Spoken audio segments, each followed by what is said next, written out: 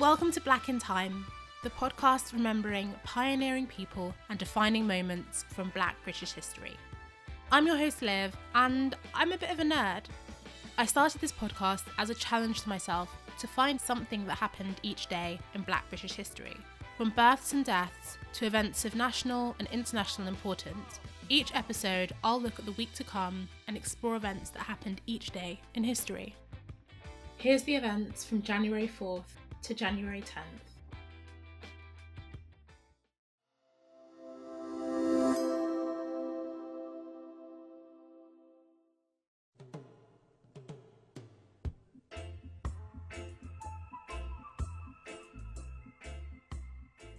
On January 4th, 2011, Ken Martindale, former Shepherd's Bush councillor and founder of Black British Heritage, died aged 62.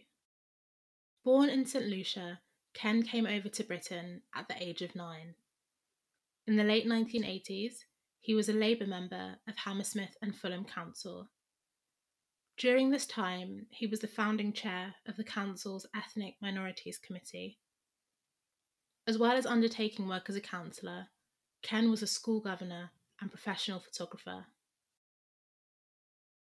In the 1990s, he established Black British Heritage, BBH, a charity focused on raising awareness of the contributions made to British history and society by people of African and Caribbean origin.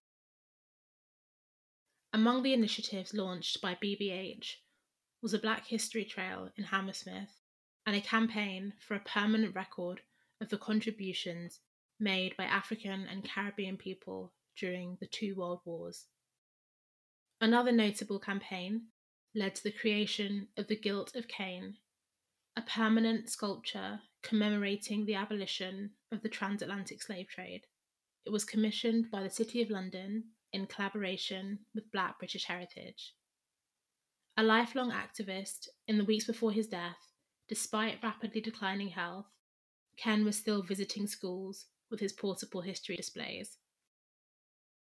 Although rarely mentioned these days, it's important that we remember Ken's commitment to increased awareness of the contributions of Black people to Britain and British society.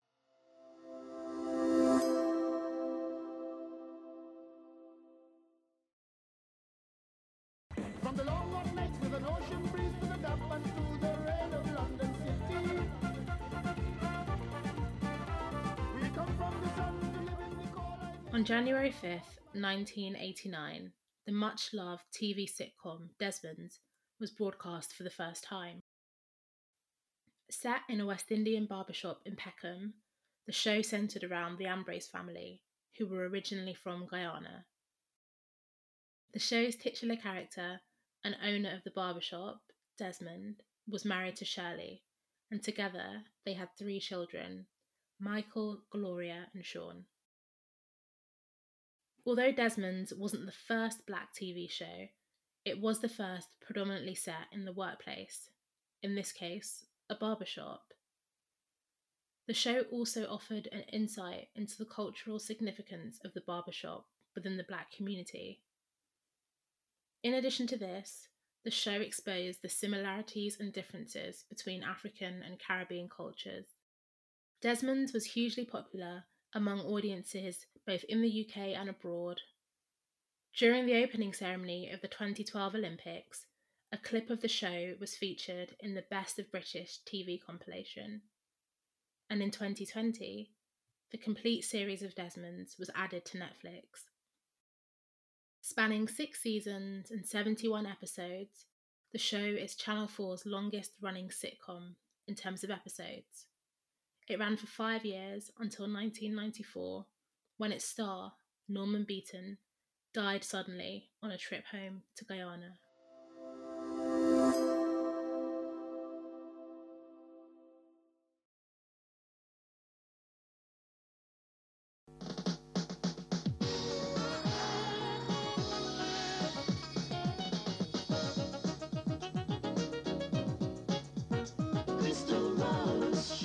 On January 6th, 1993, The Crystal Rose Show debuted on Carlton TV, now part of ITV London. The show is thought to be the first self-titled TV talk show hosted by a woman in the UK. Born in Lagos, Nigeria, Crystal grew up in London. Prior to becoming a talk show host, she was a model and acted in youth theatre productions. In the 1990s, she set out to become a talk show host. Inspired by Oprah, she financed the pilots of her own show using her bank overdraft and selling personal belongings. The pilots were a success, and the show was commissioned by Carlton, running for 4 years until 1997. Crystal interviewed guests such as Davy Jones of the Monkees and covered a wide range of topics, including different approaches to parenting. Along with The Crystal Rose Show, Carlton TV also commissioned Crystal Star Guide, a show exploring the fashion industry. Following a successful career on screen, Crystal made a foray into business, setting up her own clothes store and running events in London and Atlanta.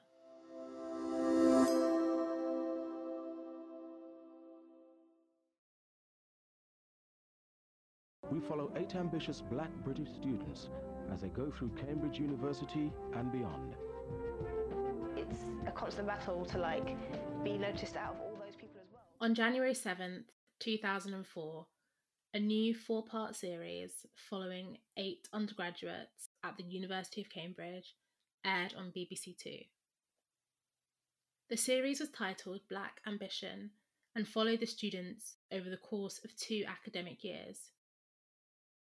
Students from the class of 2002 and 2003 were followed throughout their final year of study and into the world of work.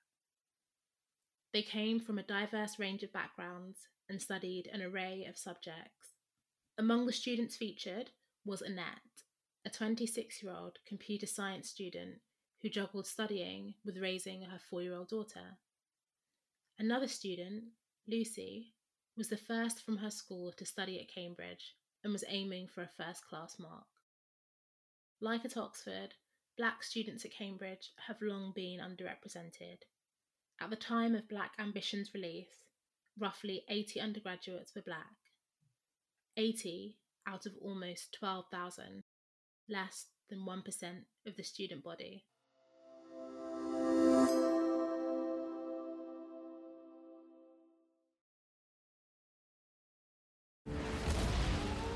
During World War II, my great-granddad, George Arthur Roberts, was one of the everyday people who volunteered in the fire service and became heroes by night. On January 8th, 1970, soldier, fireman, and community leader George Arthur Roberts died aged 79.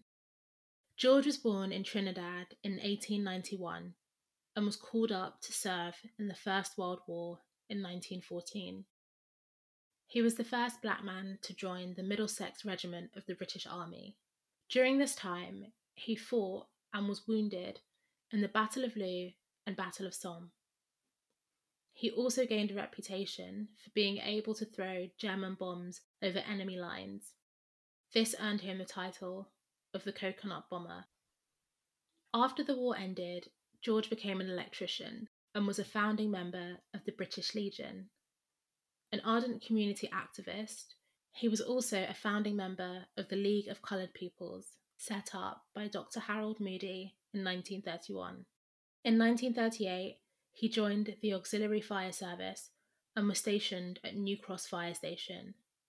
In doing so, he became one of Britain's first black firefighters. He served in New Cross throughout the war, and in 1943, he was promoted to section leader. The AFS played a vital role, tackling fires that ravaged London and rescuing trapped civilians, all whilst bombs fell around them. In recent years, George's achievements have been increasingly recognised. In September 2016, a blue plaque was installed outside the home he lived until his death. 2 years later, a red plaque was installed by the London Fire Brigade on New Cross Fire Station. And just last year, he was the focus of an advert for Ancestry.com, a snippet of which you heard at the start of this segment.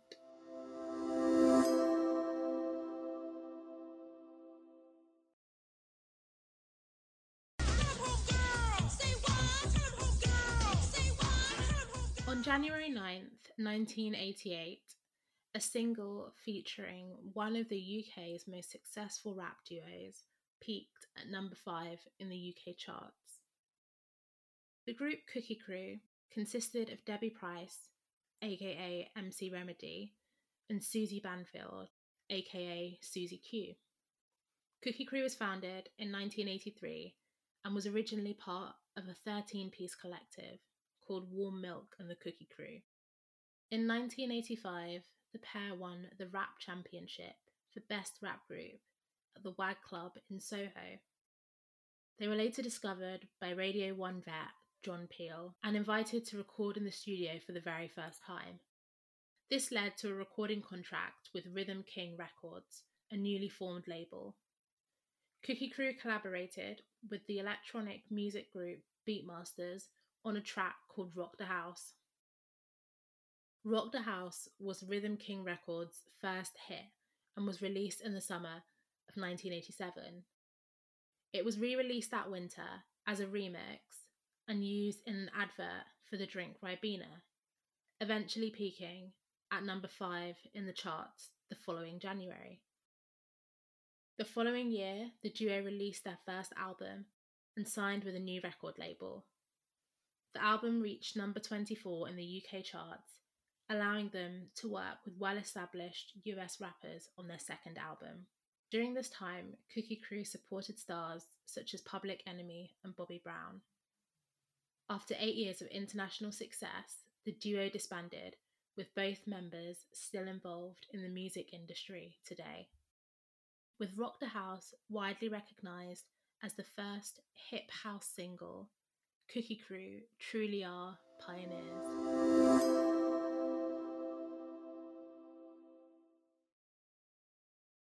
We formed the Campaign Against Racial Discrimination in 1964 when Martin Luther King passed through this country.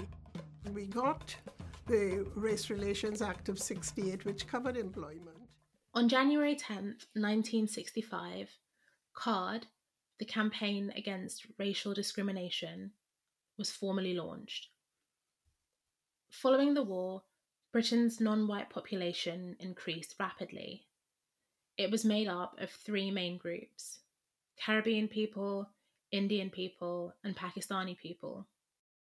Despite being British nationals, these groups often faced mass discrimination and racism upon arrival. While in London in 1964, Martin Luther King was invited to speak to a group of multi-ethnic, anti-racist migrants by Marion Glean, a Trinidadian-born activist. Inspired by King's visit, the group of anti-racist migrants decided to form an organisation of organisations to speak on behalf of all coloured people and fight against racial discrimination. Among the organisations represented were the Campaign Against Nuclear Disarmament, the Indian Workers Association, and the West Indian Students' Union. A few weeks later, at a meeting held on January 10th, the name CARD was officially adopted. The group declared opposition to all forms of racial discrimination, and as the 1964 Race Relations Act was limited in scope, they lobbied for more robust legislation. CARD's efforts undoubtedly helped to introduce the updated 1968 Race Relations Act. Despite CARD's commitment to fighting racial discrimination, ideological cracks were forming between executive committee members, and by 1967, the group had disbanded.